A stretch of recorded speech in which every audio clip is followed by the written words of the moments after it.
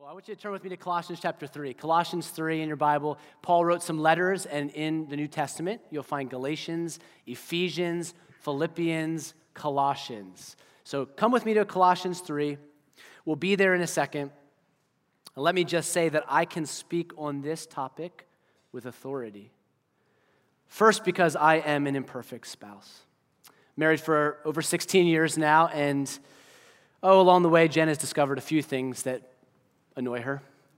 I'm just going to bring up one because we don't have a lot of time. So one of those is my driving. I have some issues. Apparently I've been told I have two modes, two speeds of driving. It's like Michael Andretti race car or old man. And I cannot seem to find the happy medium that is normal. And usually when I'm driving in the old man style, it's because I'm trying not to drive aggressively. So I have an uncanny ability to hit every single pothole, every single one. Even when I try to miss them, I hit them. And my kryptonite is parking lots. I cannot get out of parking lots. I get trapped in parking lots. I go the wrong way. My wife laughs about it half the time. Half the time she's like, really? Come on. And my driving is just the tip of the iceberg. Jen is married to a very flawed, very imperfect spouse. But just to be fair, I'm an expert as well because I am married to an imperfect spouse. And this is the point where everyone in this room is like, Mark, you better be really careful. You are on really thin ice right now, and I know, I feel it, like I'm going to fall right through here. It's very, very thin. In fact, after this church service, in a little bit, Jen and I are going to get in the car and go to a couples retreat for a couple of days. So this sermon could impact our time together. So Lord, help me. But seriously, I can remember the exact moment that I knew I was marrying an imperfect person. And it goes back to moving Jen out of her apartment. Before we got married, I was there with her family, helping her get everything out. One of my jobs was to remove the trash. You know, when you're moving and you have all that trash and you're carrying the trash bags out, that was one of my jobs. And I distinctly remember carrying trash bags down this flight of stairs, holes ripping through the garbage can or the garbage bag, and spaghetti falling out and plopping down the steps, and me starting to get a little bit angry. Jen told me it was the first time she ever saw me get angry. And it was the first time that I knew that I was marrying somebody. She maximized those trash bags, let me tell you, but maybe a little too much. We are all imperfect people. But imperfect is not a strong enough word for it. We are all sinful people. And marriage at its core is really two sinners in covenant together. And this is what makes it so hard. It's not just me trying to figure out how to love an imperfect spouse. It's me as an imperfect spouse trying to figure out how to love an imperfect spouse. This is further complicated by the fact that marriage is the most intimate human relationship on the planet.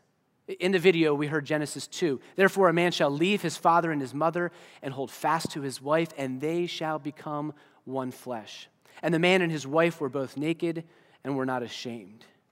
There is no other relationship like marriage. The closeness and the intimacy. So when you're that close to somebody, you get to see all their flaws, all their mistakes. Your sin spills over into them, into their life, and their sin spills over into you. And it's difficult. I just mentioned the challenge that we have is I'm an imperfect spouse trying to love an imperfect spouse. So this morning, we are going to focus on the first part of that equation because there is nothing you can do to change your imperfect spouse. And some of you are like, I really thought the sermon was going to be helpful because I was going to come and figure out how to deal with my messed up spouse. Well, we can do nothing to change them other than pray, and we should pray. We should pray a lot for the spouse that we have. But if we would start to address this in our hearts, and our spouse would start to address this in their hearts, of course, we would find healing. We would find some kind of progress. And any progress I've ever seen in marriages has been through this humble inward looking at itself. So, let's look at this text in Colossians chapter 3, a text that helps us deal with our sin that affects relationships, all right? And I know through this sermon, you're going to be tempted to think about your spouse and how you hope that they hear this, okay? God wants to do a mighty work in your spouse, but he also wants to do a mighty work in you, no matter how glaring the flaws are in your spouse. So read with me Colossians 3. We're just going to read verse 5, and then we're going to read verses 12 through 19. So look with me here, Colossians 3, verse 5. God's word says this: "Put to death, therefore," this is Paul writing to the church in Colossae. He's instructing them how to have proper relationships. Okay, he says, "Put to death, therefore, what is earthly in you: sexual immorality, impurity, passion, evil desire, and covetousness, which is idolatry." And skip with me to verse 12. Verse 12 says, "Put on then, as God's chosen ones, holy and beloved, compassionate hearts, kindness, humility, meekness, and patience, bearing with one another, and if one has a complaint against another, forgiving each other, as the Lord has forgiven you, so you also must forgive. And above all these, put on love, which binds everything together in perfect harmony." Verse 15, "And let the peace of Christ rule in your hearts, to which indeed you were called in one body, and be thankful. Let the word of Christ dwell in you richly, teaching and admonishing one another in all wisdom, singing psalms and hymns and spiritual songs with thankfulness in your hearts to God. And whatever you do in word or deed, do everything in the name of the Lord Jesus, giving thanks to God the Father through him." And then verse 18 and 19, "Wives, submit to your husbands, as is fitting in the Lord. Husbands, love your wives, and do not be harsh with them." Now we know verse 18 and 19 is about marriage. It's not too complicated. It says wives and it says husbands in verse 19. But if we isolate these two verses from the rest of the chapter, we're not going to know how to actually do this. How do we put it into practice? How does a wife submit to her husband? How does a husband love his wife and be gentle with her, especially when their spouse is showing their sinfulness? Colossians 3 lists some sins that we know are destructive to relationships. So look with me, verse 5, it talks about sexual immorality and impurity. Verse 8 and verse 9, we didn't read these, but you look at them later: anger, wrath, malice, slander, obscene talk, and lying. And these are all injurious sins. These will dismantle a marriage.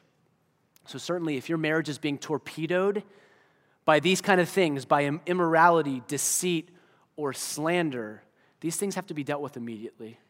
You have to address them. You will not have a godly marriage until you admit them, until you repent from them, until you move on in godliness. And I just want to say, and I think this is important to say, that if there is abuse in your relationship, if there's abuse in your marriage, whether you are the abused or the abuser, you need to talk to somebody. You need to get some help, because God takes abuse very seriously, and we should as well. But not all sin that plagues marriage is so obvious.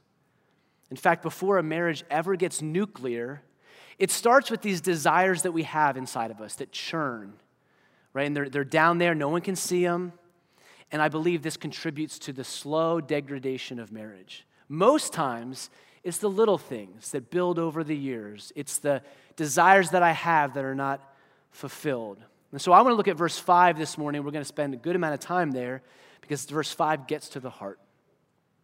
Verse 5, one more time, says, "Put to death, therefore, what is earthly in you: sexual immorality, impurity, passion, evil desire, and covetousness, which is idolatry." The text says, "Put to death."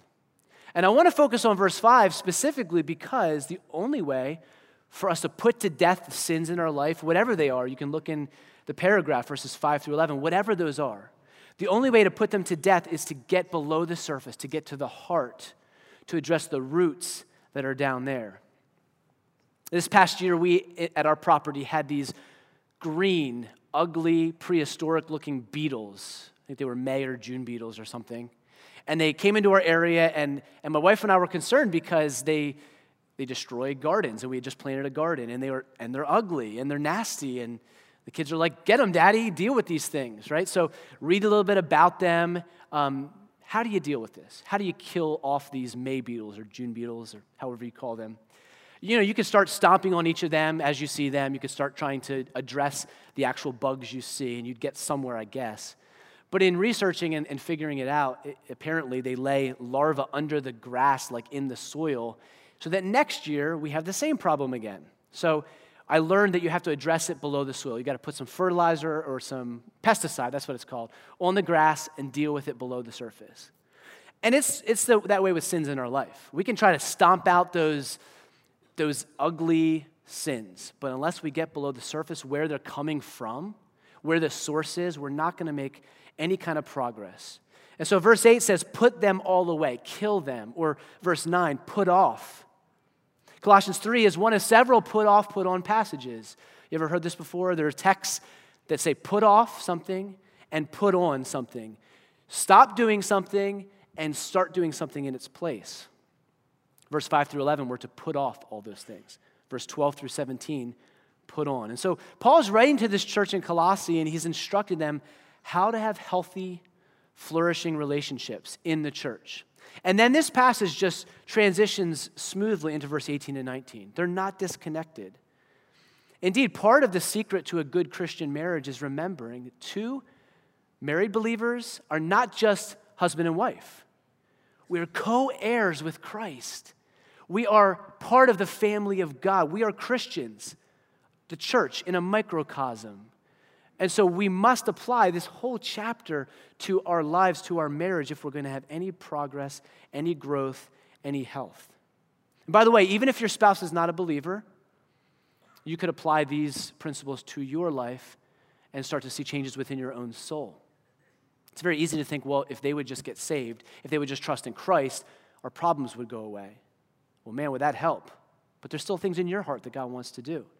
And if you're not married in here, I know that's a number of you, I want you to think about how could these principles apply to my other relationships, because they really can. All right? So for all the married couples, I think we need to look at this context and understand, okay, how do I obey 18 and 19? I need to understand what's going on here. Let me explain why I think that's the case. I believe it's almost impossible for a wife to take verse 18 and just by sheer willpower do it. Well, I'm just going to submit to my husband. It's fitting in the Lord. That might work a time or two, but you know, ladies, it's tough to just dig deep and submit when you don't want to, when you don't see that love.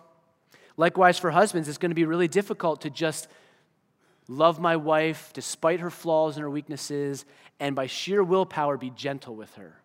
Because there is something else going on in our hearts.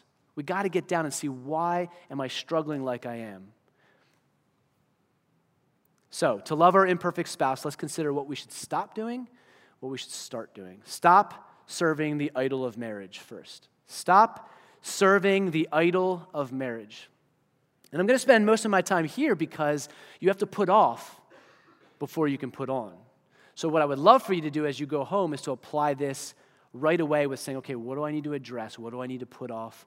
What do I need to put to death, as verse 5 says? Again, verse 5, put to death, therefore, what is earthly in you. There is an earthly way to live, and there is a heavenly way to live. I think we got that in that kingdom series, right? There's a way of the kingdom. There's a heavenly way to live, and there is an earthly way to live. Earthly living is the way the world lives, with no real thought, unaware, unmoved by spiritual realities, just what we can see. And in verse 1 of this chapter, if you glance back there, you see it says, since we have been raised with Christ, we should seek the things that are above and not the things that are on this earth. And this is true for every area of life. If you think about any area of life, there's an earthly way to approach it, and there's a heavenly way. So marriage. What is the earthly view of marriage? What is the worldly version of marriage? I believe, and maybe you could finish the sentence, that most of the world believes marriage is about happiness. It's about happiness. I mean, why would you get married anyway unless as a single guy or girl you think, I'm going to be happier married than I am single? Some people choose to never be married. But there is this thought that we have that marriage will bring about happiness. And it's kind of ingrained in us from a very early age. The Disney fairy tales where the prince meets the princess and the woodland creatures are fawning all over them and they live happily ever after, right? They live happily ever after. And this kind of thinking is pervasive in our society, but it's a fundamentally flawed way to approach marriage. Because when our spouse's imperfections, when their sin, when their junk comes to the surface, it's kind of hard to have that ideal of marriage and the reality. There's some disparity there. Well, what happened to the happiness? What do I do now, Disney? Come on. How many people complain about not being happy in their marriage? I would be honestly very afraid to take a poll here, even here today. Right? We all deal at some point with this. How many people do you hear say, I'm just not happy anymore? Often I would say too, unfaithfulness begins here. Unfaithfulness in a marriage begins here because all of a sudden there's this other person that seems to care about my happiness, who seems to make me happy. And then lo and behold, even while breaking the marriage covenant, there's this perceived happiness. I want you to look at this very interesting phrase in verse 5. Verse 5, I'm going to camp here because I think it's super key for understanding how do I dispel this myth of happiness. It says this in verse 5, covetousness, which is idolatry. So covetousness equals idolatry. And Ephesians 5:5 does the same thing. It says, he who is a covetous person is an idolater. Covetousness. It's desiring what you don't have. In many cases, what you can never have, but you desire it. Most of the time, we think about this in relation to material possessions, money, stuff, that car that I really want, right? That's sometimes what we think about with covetousness. And to be sure, Scripture often speaks about covetousness in fiscal terms or in possessions. And by the way, you want to talk about an acceptable sin in America, in the Western world, it would be greed, right? And there was a time when avarice was considered a deadly sin, but today it's kind of winked at. The media supports it, exhibits the beauty of greed, or so they would say. It's modeled.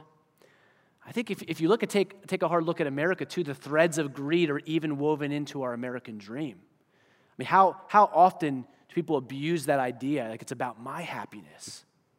It's about my pursuit of happiness.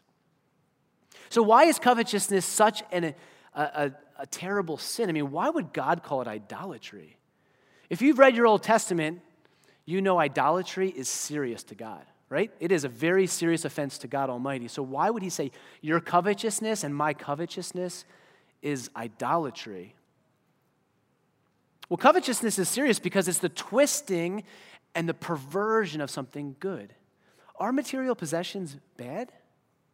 No, they are good things. And I hope as an American, you are grateful for the way that God has richly blessed you and how he's richly blessed me. But what happens is we take something that's good and now it's something that we must have. We make it ultimate. Money, possession, success, it drives us. It even controls us. And now what is good has become God. And when that happens, of course, it's idolatry.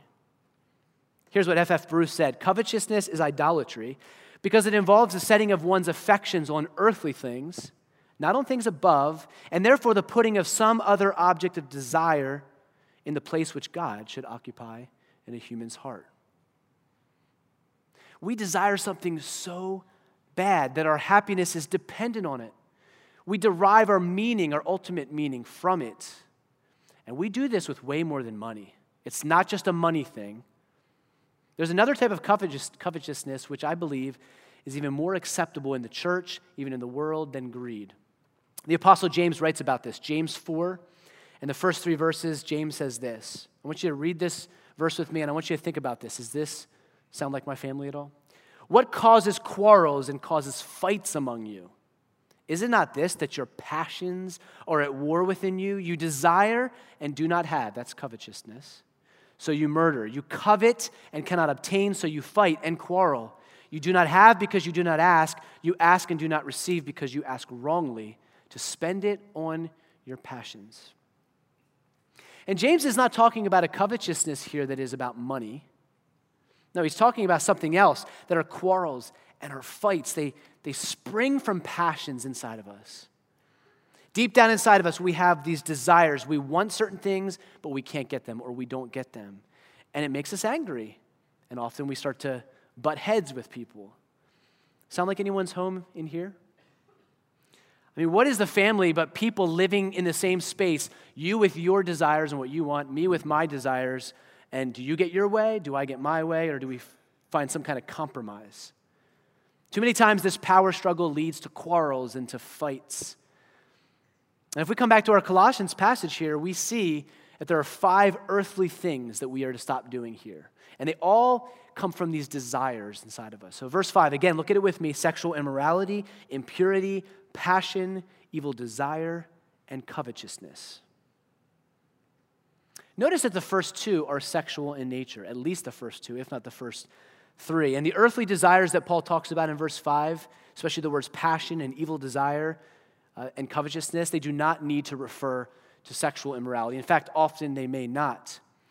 But I don't want to just skip over the suspicious connection between covetousness and idolatry and sexual sin. In a sermon like this, I believe we need to address the monster that incessantly haunts our marriages. Is not sexual immorality covetousness? God has designed sex to be enjoyed within the marriage context, but most of us struggle to be content with that. If you're single in here, my guess is you desire some things that you don't right now have. And that's not wrong in and of itself. God has given those passions, those desires to you. But if unchecked, it leads to sexual sin, to something you want that you cannot have. Married people in here, many of us struggle to be content, to not have our minds and our hearts going after things that are not ours. God wants us as husbands, He wants us as wives to be content with the imperfectly beautiful spouse He has given us. Part of loving our imperfect spouse is realizing this, that the world has propped up a synthetic version of pleasure that is not only unrealistic, it is idolatrous.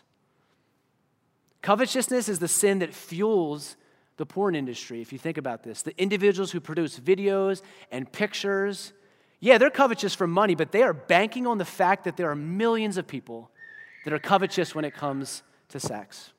So mark it down. Sexual covetousness is an idolatry that will destroy your marriage every single time. Now, there's more than sexual sin addressed by Paul in verse 5. So let's talk about another kind of covetousness that I believe every single marriage experiences. So I've been married long enough, I've done enough marriage counseling to know that every husband desires certain things of his wife. And every wife desires some things of her husband, and many times that doesn't happen, right? Things we want them to do, things we want them to be. And how many times do they not do those things, and how many times are they not those things we want them to be? How many of our quarrels in a marriage come from frustrated desire? You can think of it that way, right? Frustrated desire. Here's where covetousness is so subtle and so insidious, because it's not just the bad things, the obviously evil things. We desire good things. And those good things become such a desire of ours that when we don't get them, we get angry, we get frustrated, we get bitter, and it hurts our marriages. So let me give you a couple examples. Start with husbands. Husbands, how many husbands want their wife to respect them? 100% probably, right? I would guess every single husband wants their wife to respect them.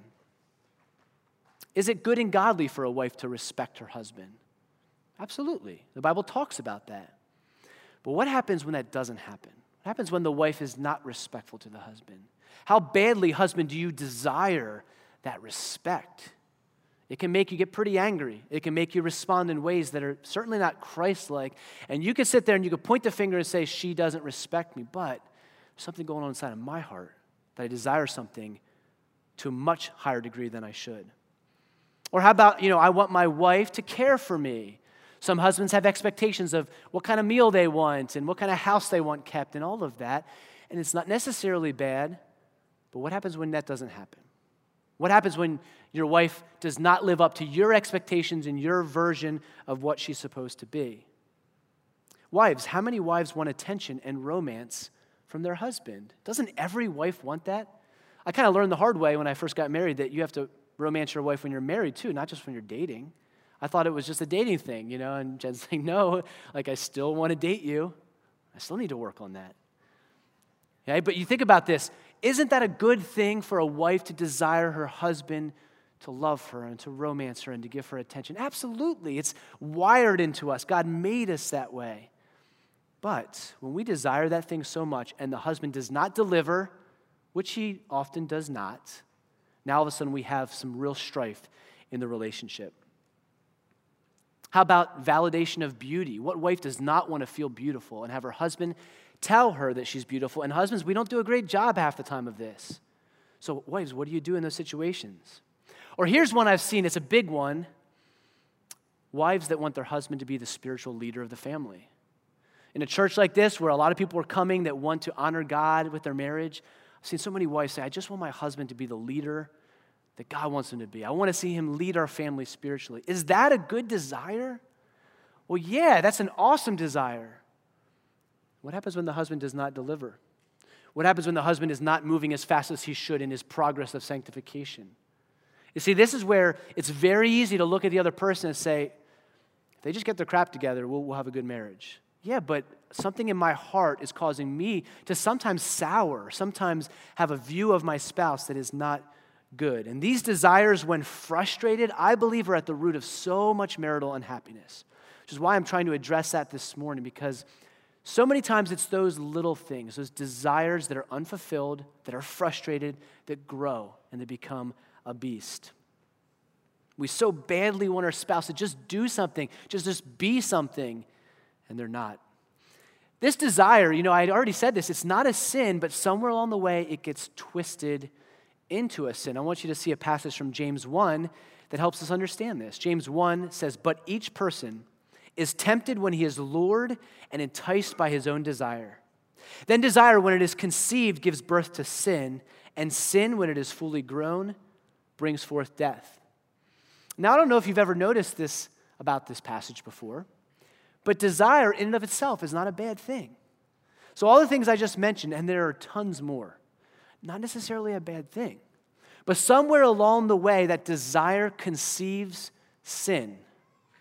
I don't know when that happens, but I would dare say that is the point of covetousness. The point in which I desire something, but now I desire it so badly that it's becoming idolatrous. That's the point in which it's a sin. And then, of course, that sin hurts my marriage. So what is it that you want your spouse to do? The thing that you would say, if they would just do this, we would have a better marriage. What is it that you want them to be? One of the most practical things you can do today is go home and spend some time examining your heart. And just pray and say, God, search my heart, see where the wickedness is in my heart, like David prayed. And just say, God, reveal to me what I can do about my desires. And start by asking yourself this question or completing this sentence. I just wish I had a wife who, fill in the blank. Or I just wish I had a husband who did this or was this. Now, you might be able to come up with 10 things. I don't know. But start with what is on your heart that you say, I just really want this, God. Here's the thing. Some of us have desired that so much, we've been praying for that. We've been praying that, but James actually tells us that if we are praying for our own selfish desires, God's not going to answer that prayer because it's idolatrous. God will not take part in our idolatry. So this whole time we've been praying, saying, God, would you just fix this about my husband? Would you fix this about my wife? And it's not happening. Now we're starting to get frustrated with God. When all the while we haven't realized that we desire this thing in an ungodly way.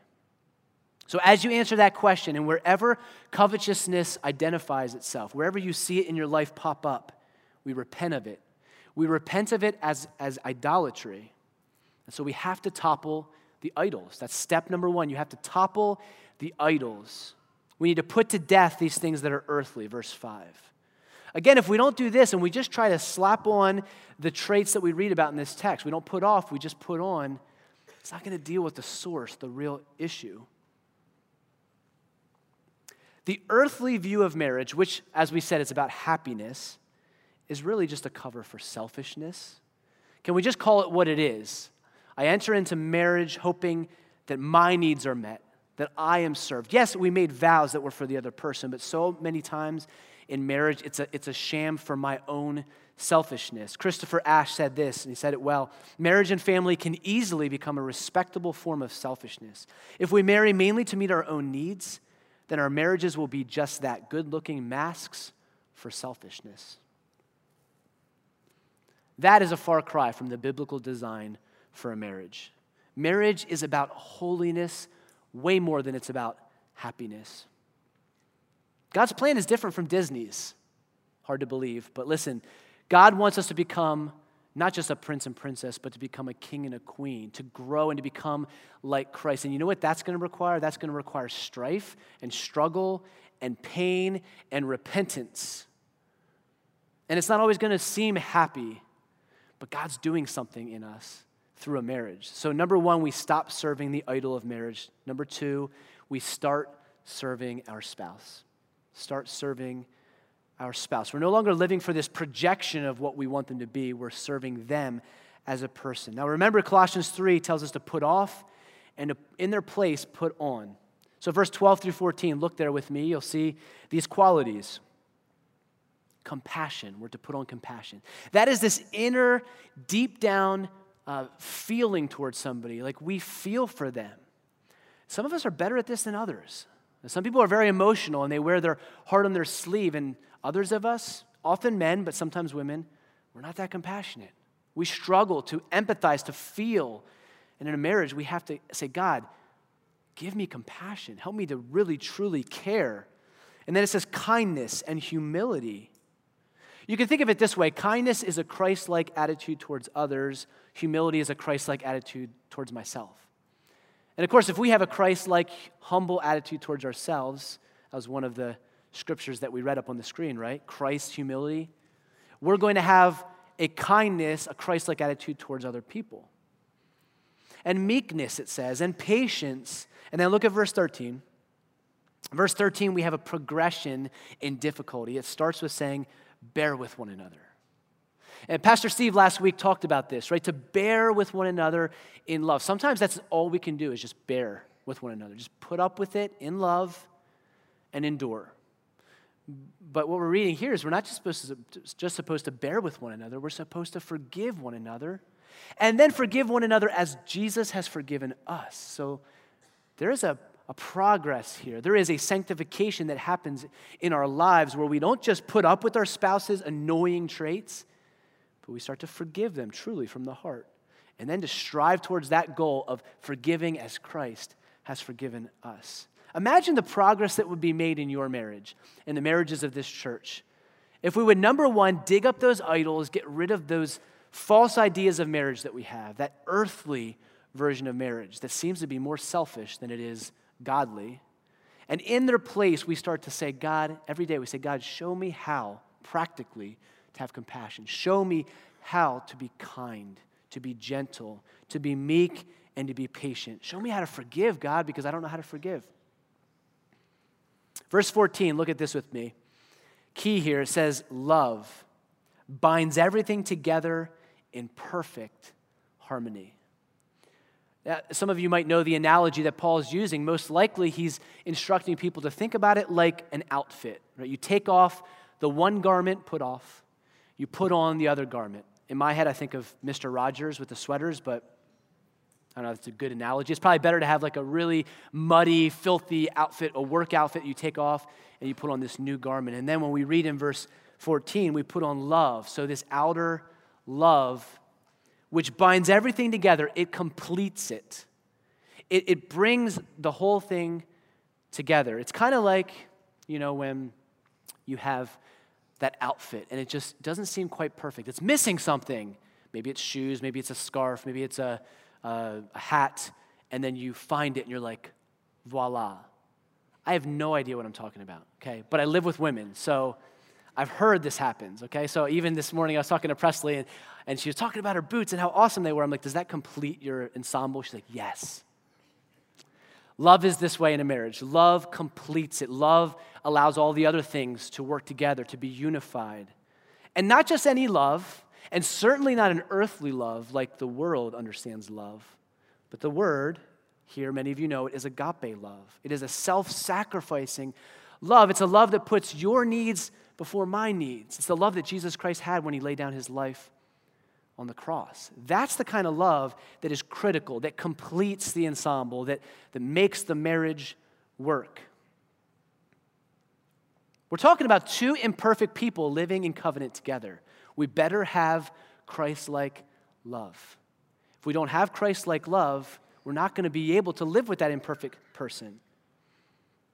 I want you to see a beautiful promise in verse 14 and 15. So if we put into practice this agape love, look at the end of verse 14. It says, this love binds everything together in perfect harmony.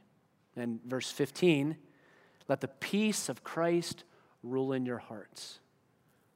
You want that for your marriage? You want that peace in your marriage, in your home? Some days I just want peace in the home, right?